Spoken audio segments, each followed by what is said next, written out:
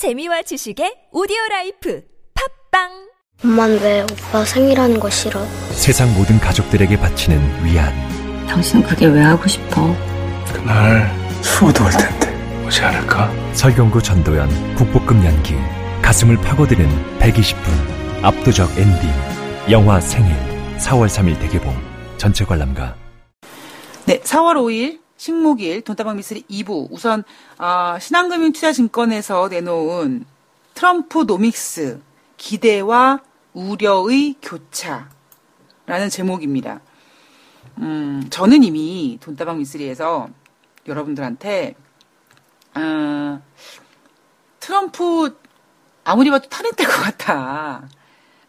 그리고 자꾸 이제 증시가 쭉 흐름을 여러분들이 있죠. 뭐 2016년에는 어쨌고, 뭐 2017년에 들어와서 뭐 트럼프가 당선 이후에 뭐 금값이 상승했고, 근데 트럼프 랠리의 기대감 때문에 주가가 빠질 거라는 걸 예상을 뒤로 하고 주가가 계속 올라가면서 기대감이 있었었는데 그 기대감이 하고 궁금하다가 다시 꼬꾸라질 것 같으니까 트럼프가 2월 9일 날 나와가지고 조만간 대규모 경이로운 세제 개혁 이 얘기 해가지고 다시 주식시장을 21,000포인트까지 올려놨죠. 그리고는 그거를 2월 31일, 그러니까 2월 28일이죠. 2월 28일, 2월의 마지막 날 의회에 나가서 내놓지 않았고, 예산안에조차서도 방위비만 증강시켰던 걸 내놓고, 트럼프 아닌가 봐라고 고민하고 있는 그 어떠한 사람들을 위해서 문희신 재무장관이 이제 세제개혁이 완성되고 있다. 그래서 다시 좀 랠리를 보이려고 하는데 내가 또 속냐? 절대 안 속는다. 그러고 시장에 지금 김이 빠지고 있는 중입니다. 이걸 누가 커버하고 있다고요? 연방은행 총재들이 지금 미국 경기 좋아. 금리 인상 3번 할 수 있을 만큼 경기 좋아. 이 말발로 버티고 있다. 제가 보고 있는 딱 뉴욕 주식시장의 시장은 이겁니다. 자, 이런 의견들이요. 모르겠습니다. 애널리스트들이 돈다방 미스리를 많이 보는지 모르겠습니다. 이제서 이제 스멀 뭔가 돈다방 미스리에서 계속 얘기했던 이야기들이 이제 종이로 조금 더 고급진 멘트들로 계속 쌓여서 이야기가 나오고 있습니다. 1월 21일 날 백악관에 입성한 트럼프. 과연 이 입성한 트럼프가 무슨 짓을 그동안 했는지 좀 보면은요. 일단 우선 1월 달에 백악관 들어가자마자 반이민 정책을 시도했습니다. 그리고 멕시코 국경에 장벽 건립하겠다고 했죠. 그다음에 TPP 탈퇴 행정명령 내렸습니다. 사인했습니다.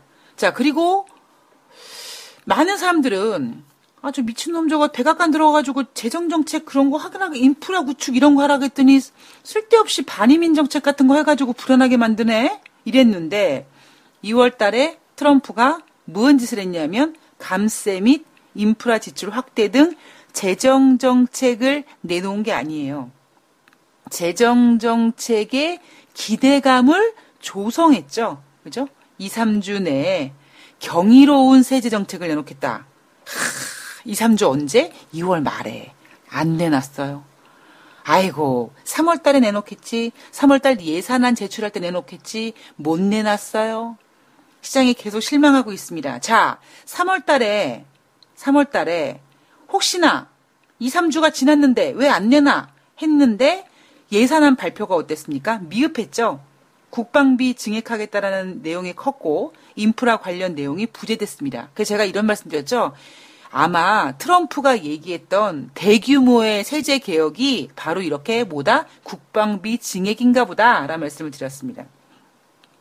또 하나 여기서 브레이크가 걸렸던 게 바로 트럼프 케어의 입법 실패가 되면서 트럼프 3개월 동안 지켜봤는데 아무래도 제 불안해. 거기다가 지지율도 지금 45%에서 35%로 거의 한두 달 만에, 그죠? 한두 달 만에 1분기 한 석 달 만에 10%가 하락했습니다. 과연 시장에서 지금 궁금해하는 건 과연 트럼프의 공약, 트럼프의 정부는 성공할 것인가? 정말 아메리칸 퍼스트가 될 것인가에 대한 이제는 기대감이 아니라 의문입니다. 그러니까 신뢰를 좀 잃은 거죠. 아니 보세요 여러분들. 남자친구가 한번 어떻게 딴 기집애랑 뭐 양다리를 거쳤든지 뭐 어떻게 뭐 썸을 탔든지 해가지고 한번 걸렸어요. 그러면 그놈의 남자친구는 거의 전과범이 되지 않습니까? 그럼 뭘 해도 의심받지 않습니까? 그것처럼 트럼프가 지금 3개월 동안 이렇게 계속 해온 듯을 보면서 이제는 트럼프가 뭘 얘기를 해도 못 그러니까 이제 완전히 저는 솔직히래요. 전 지금 마음속에 트럼프는 전과자예요, 이미. 얼마나 제가 기다렸습니까? 그죠? 그런데 제가 그렇게 기다렸던 그 경이로 도대체 사실 정치하는 사람들이요. 뭐 경이로운 뭐 대규모 이런 얘기 참 쓰기 어렵거든요.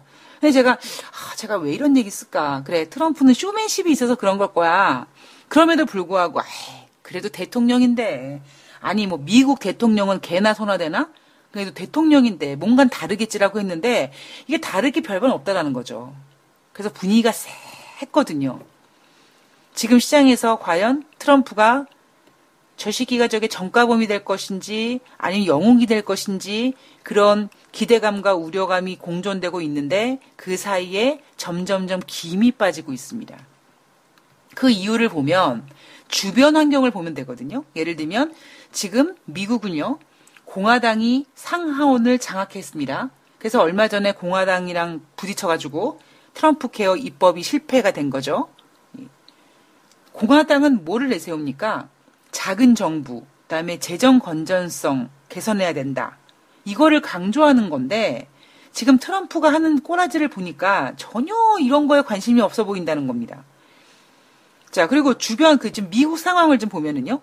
GDP 대비 국가 부채율 100%가 넘어갔고 재정 적자가 3% 이상 초과됐습니다. 공화당 입장에서는 환장하는 거죠. 재정 건전성을 제일 우선시하고 있는 공화당 입장에서 봤을 때는 트럼프 저 새끼 저거 뭐 하나 싶은 생각이 드는 거죠. 자, 연방 정부가 지출하는 그 의무적 지출과 이자 지급의 비중이 지금 70% 이상 된다고 합니다. 물론 맨하탄에 가면 뭐 어느 정도의 축복은 어느 정도의 뭐 부채는 국가의 축복이다 뭐 이런 이야기도 있던데 그런 것처럼 뭐 적당한 대출은 그러니까 빚이라는 것, 부채라는 것을 몇백 년 동안 그냥 자연스럽게 이 DNA에 이렇게 묻어가지고 그냥 빚은 갚으면 되는 거고 뭐 돈으로 굴리면 되는 거 이런 게 있는 애들인데 이제는 그런 미국이 불안한 거죠. 왜 불안합니까? 너무 지금 돈이 많이 풀렸거든요. 자, 근데 앞으로 무슨 이슈가 있냐면 바로 법적 채무한도 상향 조정 이슈가 있습니다. 이러다 보니까 재정정책 여력이 제한될 수밖에 없고요. 그 얘기는 뭐냐면 지금 미국 상황을 보아하니 트럼프 공약이 현실화되기가 쉽지 않다는 겁니다. 자, 세제 개편도요. 법인세율을 트럼프가 뭐라고 했습니까? 35%인 법인세율을 뭐 20% 혹은 그 이하로 확 내려가지고 뭐 법인세를 인하시켜가지고 미국 경제를 활성화시키겠다. 미국 정부에다가 내는 세금을 기업이 내는 세금을 야 니네 세금 내지 말고 그 돈으로 재투자하고 일자리 창출하고 그렇게 내가 이자 줄여줄게. 법인세 줄여줄게. 그리고 20% 이하로 딱 하겠다라고 질르긴 질렀는데 분위기는 지금 2%는 무슨 얼어죽을 20%는 무슨 얼어죽으려면 20%? 한 10% 정도 내외에서 가능할 것처럼. 그리고 또 국경 조정세 같은 경우에는요. 국경세를 도입하겠다라고 얘기했는데 이게 말만 무성하지 예산을 둘러싸고 지금 의회와 대치를 보이고 있는 겁니다. 트럼프는 이거였죠. 법인세율을 줄여서 기업 활성화시키고 그것에 그 빵꾸 나는 부분, 그 적자 나는 세금이 덜 거쳐지면서 적자 나는 부분에 있어서 국경세를 도입해서 그 세제를 채우겠다라는 거였는데 지금 양빵이 다 녹록하지가 않다는 겁니다. 그러다 보니까 트럼프가 지금 무슨 짓을 하고 있냐면요. 제가 어제 방송에서 시진핑한테 선빵 날렸다 그랬죠. 선빵. 물론 대놓고 중국이라고 하진 않았지만 우리 미국이랑 무역하는데 니네 꾸질꾸질하게 뭔가 하나 걸리기만 해봐라. 뒤진다. 이런 선빵을 행정명령을 2개를 내놨습니다. 자, 트럼프의 지금 탈출구는 뭐냐면요. 바로 무역정책으로 초점을 돌리는 겁니다. 자, 뭐가 있습니까, 여러분? 당장 4월 6일날, 7일날 미국과 중국의 정상회담 무슨 얘기 나올까요? 뭐 사드 얘기도 나오겠죠. 그런데 또 무슨 가장 중요한 게 뭐냐면요. 통상에 관련된 이야기, 무역에 관련된 이야기가 나옵니다. 저는요, 아직 미국과 중국의 정상회담이 열리진 않았지만 전 트럼프가 시진핑 앞에서 얼마나 허세를 부리고 얼마나 제가 시진핑 입장이면 저 밥맛 없는 새끼 저거 이렇게 생각이 들 정도로 아주 그런 모습을 보일 것 같은 느낌이 듭니다. 자, 또 하나 4월 달에 뭐가 있습니까, 여러분? 바로 미국 재무부의 환율 반기 보고서 발표되면서 환율 조작국 지정이 있습니다. 만약에 트럼프가 자기가 내놓는 정책이 자꾸 뻐꾸기라는 게 좀 판명이 나고 들키는 것도 있고 자기 스스로도 이건 좀 아닌 것 같네, 좀 힘들 것 같네 라고 했을 때 뭔가 관심을 돌리기 위해서 저는 환율 반기 보고서에서 누구 하나 재수없게 걸리기만 해봐라, 환율 지정국으로 지정해버릴 거라고 타겟을 바꿀 수도 있을지 않을까 싶습니다. 그러니까 증권사에서는 뭐 중국이라든가 한국이라든가 뭐 환율 조작국으로 지정되기가 어렵다. 왜냐하면 뭐 3가지 조건 중에 뭐 맞지 않고 어쩌고 얘기하는데 그 조건은 언제든지 트럼프가 바꿀 수 있고요. 예. 그리고 트럼프한테 필요한 건 뭐냐면요. 뭔가 자기한테 야, 트럼프 너 병신, 너 별거 아니었구나. 아유, 병신아, 나가 죽어라, 이 병신아. 이렇게 막 모든 국민들과 글로벌에서 자기한테 돌아오던 화살을 돌리기 위해서 대신 화살을 맞아줄 그 어떠한 모멘텀이라고 표현하면 웃기지만 희생양이 필요한 거죠. 그랬을 때 그 희생양을 만들어 나가는데 과연 중국에다가 대놓고 중국을 겨냥할 수는 없지만 최소한 환율 반기 보고서 통해서 대한민국을 조질 수도 있습니다. 저는 왜 트럼프가 얼마 전에 자기는 글로벌 대통령 아니라 그랬잖아요. 미국 대통령이라 그랬잖아요. 그런데 우리는 여전히, 그러니까 예전에 한 10년, 20년 정도? 예, 10년은 좀 넘었겠습니다. 예, 그때 영화들을 보면, 대부분 헐리우드 영화를 보면 외계인이 쳐들어와도 누가 해칩니까? 미국 대통령.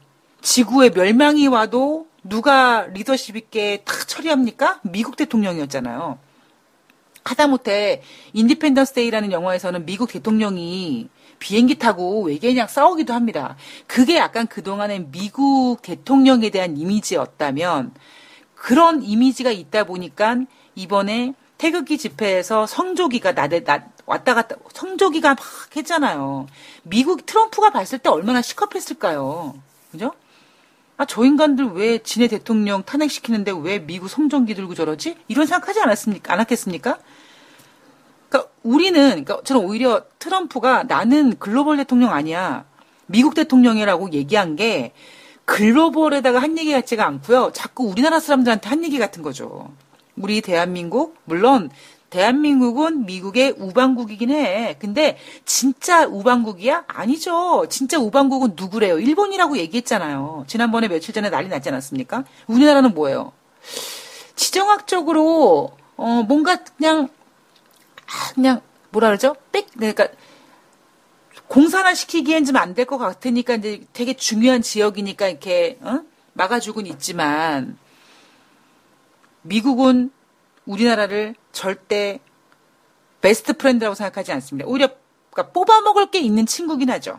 그러니까 빵 셔틀 시킬 수 있는 친구라는 이름으로 빵 셔틀을 시킬 수는 있지만 그 친구를 위해서 목숨을 내놓을 만큼의 우정은 나누지 못할 거라는 겁니다. 그랬을 때 오히려 저는 이번에 많은 증권사에서 뭐 환율 반기 보고서 이거 조작국 얘기 나올 때 우리나라는 아니라고 얘기하지만 저는요.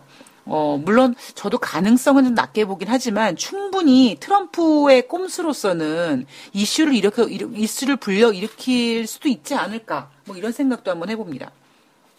자, 결론적으로 신한금융투자증권에서 생각하고 있는 건, 자, 지금 트럼프가 계속 어떤 정책에서 부딪히니까 이제는 밖으로 눈을 돌려서 무역 정책, 어떠한 다른 나라와 어떤 이런 정책, 특히 환율, 무역 이런 걸 통해서 돌파구를 찾을 가능성이 높다.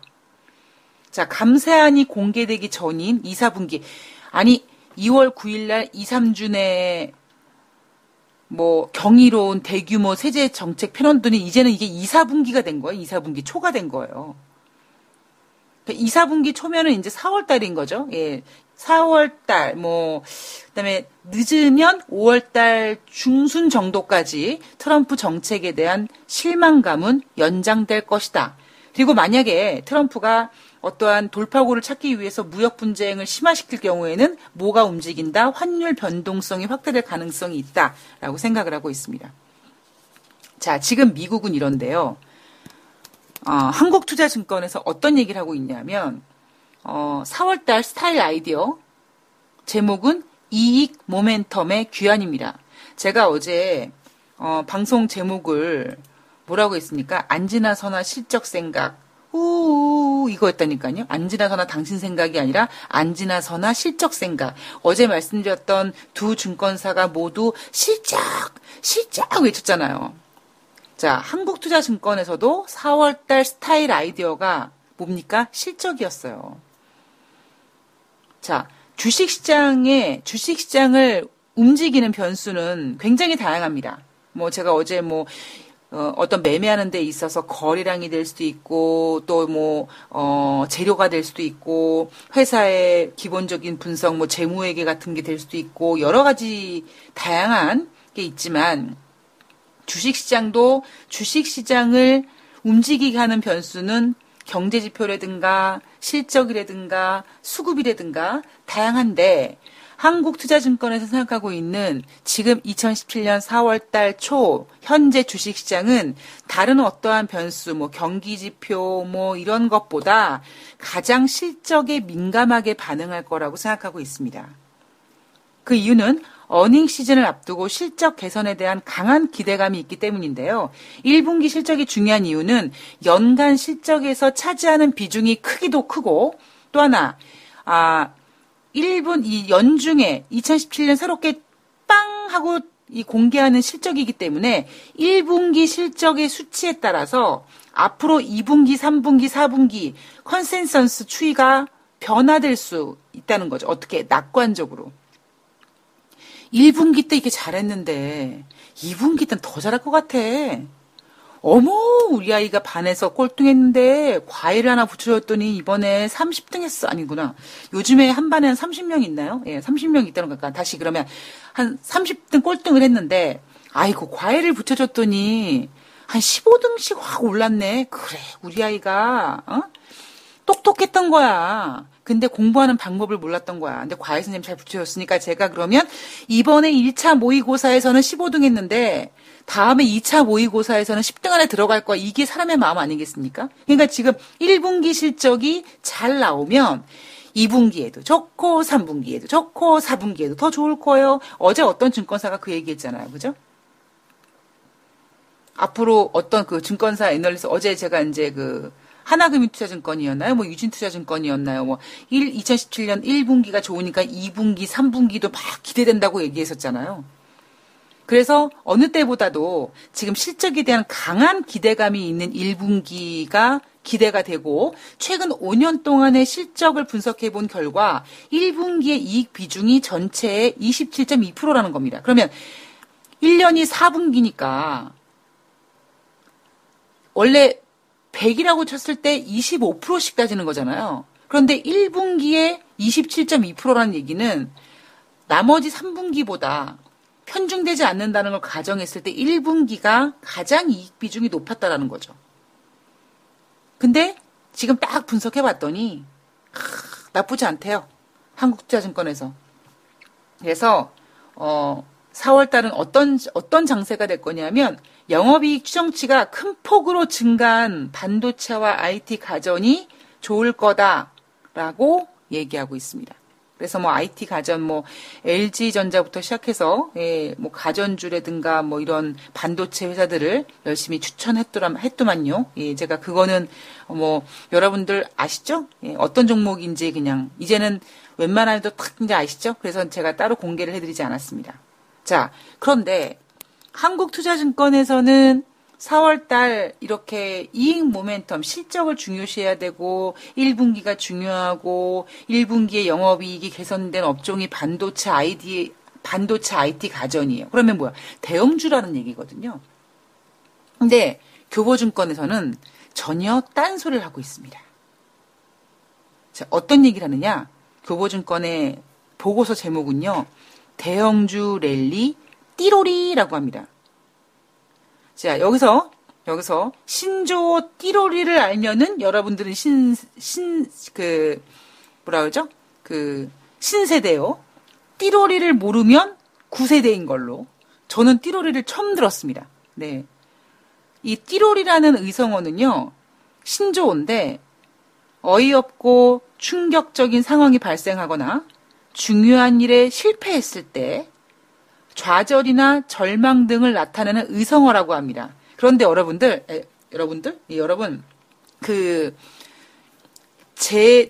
요즘에는 잘 안 쓰는 것 같은데, 저희 때, 그러니까 30대와 이 띠로리라는 이 의성어를 지금 10대들이 쓰는 말이겠죠? 신조어라고 하니까. 근데 저희 때는 어떤 말을 썼습니까?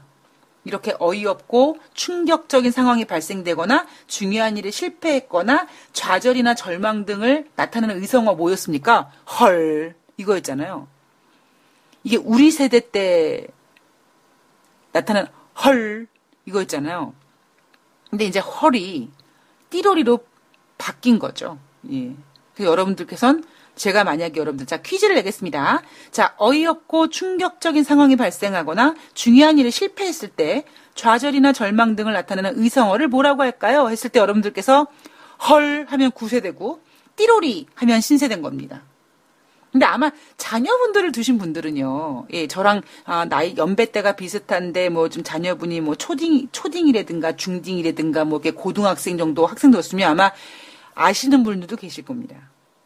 그러니까 저도 어제 그 버스 타고 가면서 아이들이 막 시끄럽게 버스 안에서 떠드니까 막 그 쾌쾌한 그 남학생들 나는 냄새도 나서 좀 이렇게 좀 불편하기도 했고, 그다음에 먼지도 되게 많았고, 그러고 이렇게 했는데 참 그런 게 적응이 안 되더라고요. 그러면서 그 걔네들이 뭐 말할 때마다 18 하면서 왜 그 남학생들을 막 이렇게 막 터프 한창 막 말 쓰는데 그거 보면서 참 이렇게 세대 차이도 나고요. 나도 고등학교 다닐 때, 나도 중학교 다닐 때 버스 안에서 친구들이랑 더럽게 쫑알쫑알 거렸는데, 참, 내가 저랬을 때도 어른들은, 저는 철딱선이 저거 언제 클래나, 언제 나이 먹을래나, 아마 그렇게 생각했었구나, 라는 생각이 들더라고요. 그러니까, 저도 요즘에 제 주위에 이렇게, 이런, 학부모 이런 분들이 없다 보니까, 갑자기 오랜만에 이렇게 막, 버스 안에 학생들이 우다다다다 타니까, 막, 부담스럽더라고요. 그래서 제가 신조에는 좀 약합니다. 그래서 띠로리가 뭐야, 띠로리가. 그랬더니 띠로리가 이런 의성어를 나타내는 게 띠로리라고 하는데 저는 뭐 여전히 헐 이게 훨씬 더 좀 익숙하더라고요. 자, 교보증권에서 왜 대형주 랠리 띠로리라고 그랬냐면 지난 연말 이후에 계속된 대형주 랠리가 1분기 어닝 시즌을 맞아서 정체될 가능성을 좀 고민을 해야 된다라고 생각하고 있습니다. 자, 참고로 말씀드리면 얼마 전에 제가 교보증권의 2017년 4월달 증시 전망에서 교보증권은 뭘 고민한다.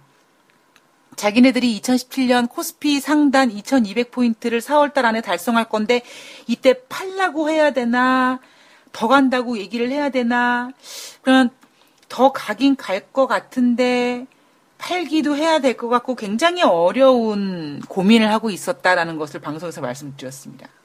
그렇죠? 그러니까 교보증권은 일단 4월달 주식시장을 좀 안 좋게 보고 있는 거예요. 그러다 보니까 이제 대형주 랠리 띠로리라는 제목까지 붙인 보고서가 튀어나왔습니다. 자, 1분기 실적 결과에 따라서 물론 대형주 랠리가 연장될 가능성은 여전히 높다. 자, 4월달 증시 전망에서 교보증권이 이런 얘기하죠. 이익 실현해라. 일부는 현금화해라. 그런데 만약에 또 갈 수 있을 거라고 생각한다고 하면 팔았다가 다시 사라. 아주 애매모호한. 그리고 이렇게 애매모호하게 얘기하는 게 참 그렇긴 하지만 현실적으로 어쩔 수가 없어요라고 인정도 했습니다. 아마 기억하실 거예요, 여러분들. 그래서 1분기 어닝 시즌을 맞아 대형주 랠리가 정체될 가능성도 있고 또 실적이 잘 나오면 또 랠리가 연장될 수도 있고 이건 도대체 말이야 말밥이야 그죠? 뭐 올라간다는 얘기야? 뭐 빠진다는 얘기야? 뭐 이거야? 뭐 이런 느낌이 좀 듭니다. 자, 그런데 4월달 한 달을 놓고 볼 때 코스닥을 포함한 중소형주에 대한 투자 매력이 어느 때보다 높다고 합니다. 지금 최근에 지난주에 코스닥이 한 3%인가 2% 한 주 동안 올랐죠? 확실히 지금 코스닥 쪽으로 매기가 올라갔습니다. 뭐 예를 들면 지금 4월 4일 증시 같은 경우에는요. 이 휴대폰 결제 이거 모바일 결제 서비스 KG 모빌리언스라든가 다날 같은 종목들도 올랐고 바이오 종목들도 바닥에서 다시 움직이는 보이고 일단 거래량이 터준다는 점 이런 것들이 지금 매기가 일단 코스닥 쪽으로 넘어왔다라는 얘기거든요. 전부는 아니에요. 왜냐하면 시가총액 자체가 차이가 있기 때문에. 그러나 전부는 아니지만 어느 정도 코스닥 쪽에 베팅을 걸고 있는 세력들은 있다. 분명히 지금 생겼다라는 거거든요. 자, 아마 교보증권에서는 그런 점을 캐치해서 중소형주의 시장이 4월 달에 열릴 거다라고 볼 수도 있을지 모르겠습니다. 자, 4월 중소형 투자는 왜 매력 있느냐? 대형주 쏠림 현상에 심화된 것에 대해서 뭔가 대안이 될 가능성이 있다는 거죠. 좀 우아하게 얘기한다면 대형주와 중소형주의 이런 그 갭이 확대됐는데 이거를 좀 좁히려는 시도가 보여질 거고 또 대선을 5월 달에 앞두고 정책 기대감을 코스닥에서 흡수할 가능성도 있고 그죠? 그리고 실적을 봐도 2016년 영업 실적을 평가해 본 결과 코스닥 종목들이 그렇게 나쁘지 않았다라는 겁니다. 그래서 만약에 4월 달에 왜 코스닥이 매력이 있느냐? 매출액 부분에 있어서 IT와 경기 소비재 섹터 편중 현상이 강하다. 그랬을 때 너무 지금 대형주 랠리에 IT와 경기 소비재 쪽에 편중이 되어 있다면 너 좀 너무 비싸서 못 사겠어. 좀 딴 거 좋은 거 없어? 이런 거요. 차선주 없어? 차선주? 그렇게 되면 대형주보다는 코스닥 시장 쪽에 매력이 있을 수 있고 그다음에 두 번째는 뭐냐면 기업 실적이 나쁘지 않네. 그리고 또 세 번째는 뭐냐면 코스피처럼 코스닥도 수익성이 회복이 되고 있다는 점입니다. 그런데 만약에 이렇게 코스닥이 좋다라고 교보증권에서 얘기를 해놨는데 아까 그랬잖아요. 전제. 만약에 1분기 실적 결과에 따라서 대형주 랠리가 연장될 가능성도 있어. 자, 좋다. 그러면 대형주 랠리가 연장될 가능성에 그 제기될 가능성으로 보이는 시그널은 무엇이냐? 라는 질문에 매크로 모멘텀이 강화된다든가 아니면 시장의 에너지를 강화시키는 어떤 신규 유동성이 공급된다든가 외국인들이 더 사준다든가 연기금이 막 들어온다든가 또 이번 4월 달부터 뭐가 되죠? 우정본부 사업부 그 자금이 또 거래세 풀어주잖아요. 그 자금이 들어올 수도 있고 그리고 경기 민감주가 선순환되는구나 이런 모습이 확인이 되면 4월달 대형주 랠리가 재개가 가능하다고 생각이 듭니다. 그래서 문제는 뭐냐면 이렇게 또 코스닥이 갈 것 같아요라고 질러놓고 또 교보증권은 쫄죠. 왜냐? 이거는 사실 교보증권이 쫀다기보다 코스닥의 한계가 좀 있죠. 코스닥이 풀어야 할 숙제가 뭡니까? 개인 투자자들이 너무 많다는 거예요. 개인 투자자들의 의존도가 지나치게 높다라는 겁니다. 그래서 어떠한 든든한 파워가 딱 지켜주는 게 아니라 거기서 조금만 어떤 악재가 나온다든가 조금만 올라간다든가 조금만 세력이 가지고 놀게 되면은 변동성의 위험이 이 변동성이라는 게 결국 뭡니까? 아주 심장을 쫄깃쫄깃하게 한다는 거거든요. 이런 거를 개인 투자자의 의존도가 높다. 그러니까 너무 무리는 하지 말되 대신 교보증권에서 이런 걸 제시합니다. 코스닥 종목에 투자할 때는 가급적 미래 기업 가치를 설명할 수 있는 종목을 선정하는 것이 필요하다. 아래 종목 리스트는 지난 2년간 매출액과 영업이익이 동시에 증가하고 2017년 실적 개선이 기대되는 코스닥 제조업종 구성 종목이다. 라고 해서, 좀 꽤 많습니다. 쭉 일단 불러드리고요. 멀미나실 수 있으니까 제가 일단 쭉 불러드리고, 나머지가 아니라 여러분들 받아 적으시지 마시고요. 제가 요 종목들은, 팟빵 게시판에 제가 올려드리겠습니다. 자, 지난 2년간 매출과 영업이익이 증가된 기업들 중에 올해 실적 증가 기대가 예상되는 종목들, 메디톡스, 로엔, SK 머티리얼즈, 컴투스, SFA, 휴젤, ST팜, 오스템 임플란트, 클리오, W게임즈, 차바이오텍, 뷰웍스, 메일유업, 동국제약, 콜마 B&H, 그다음에 디오, 그다음에 동아기업, 뉴트리바이오텍, 바텍, 그다음에 유진기업, 인토로조, 아이센스, 한글과 컴퓨터, 좀만 참으세요. 유진테크, 연우, 동국 SNC, 셀바이오텍, 인바디, 삼청당제약, 동국산업입니다. 적지 마시고요. 적지 마시고요. 제가 팟빵 게시판에 이 종목들 올려드리겠습니다. 대부분 이제 그래도 코스닥이지만, 좀, 뭐라 그럴까요? 나름대로 이름들도 좀 있고, 허접한 종목들은 아닌 것 같아요. 그죠? 그리고 이 종목 중에서 예를 들면 디오라든가, 그 다음에 오스템 임플란트 같은 경우에는, 작년에 오스템 임플란트 임플란트 회사들끼리 지네들끼리 고래 싸움에 새우등 터지고 막 난리가 나서 회계 부정해가지고 막 투서 쓰고 난리가 났었거든요. 근데 이 부분이 약간 공정거래위원회에서 그냥 실수였어. 그냥 경고 이 정도만 줘가지고 어느 정도 누명이 좀 풀리고 있는 상태고 이런 부분에 있어서 여러분들께서 관심 가져볼 만한 앞으로 이슈가 될 수 있을 만한 내용들도 좀 있는 것 같습니다. 자, 이 종목들 제가 팟빵 게시판에 올려드리겠습니다. 자. 4월 5일 식목일 돈다방 미쓰리가 준비한 내용은 여기까지입니다. 오늘 제가 증권사 보고서들을 좀 많이 준비를 해왔는데요. 그렇게 어렵진 않으셨을 것 같아요. 4월 3일날 뉴욕 마감 시황과 한국투자증권의 4월달 증시를 어떻게 보고 있는지 실적을 바라보고 있다. 그다음에 신한금융투자증권에서 내놓은 보고서는 트럼프 당분간 자기의 어떠한 악재를 눈을 좀 돌리게 하기 위해서 무역 쪽으로 약간 분쟁을 일으킬 가능성이 있다. 이런 이야기. 그리고 교보증권에서는 중소형주 물론 개인 투자자의 의존도가 높긴 하지만 그래도 실적도 좋아지고 있고 그다음에 뭔가 대형주 랠리를 좀 이렇게 받아줄 수 있는 그러니까 대신할 수 있는 이런 모습이 4월 달에 나타날 거다. 이런 이야기입니다. 자, 오늘 방송 여기까지고요. 저는 4월 6일 목요일 날 또 재미있는 더욱더 다양한 이야기를 갖고 나오도록 하겠습니다. 행복하고 건강하고 따뜻한 수요일 되시기 바랍니다. 고맙습니다.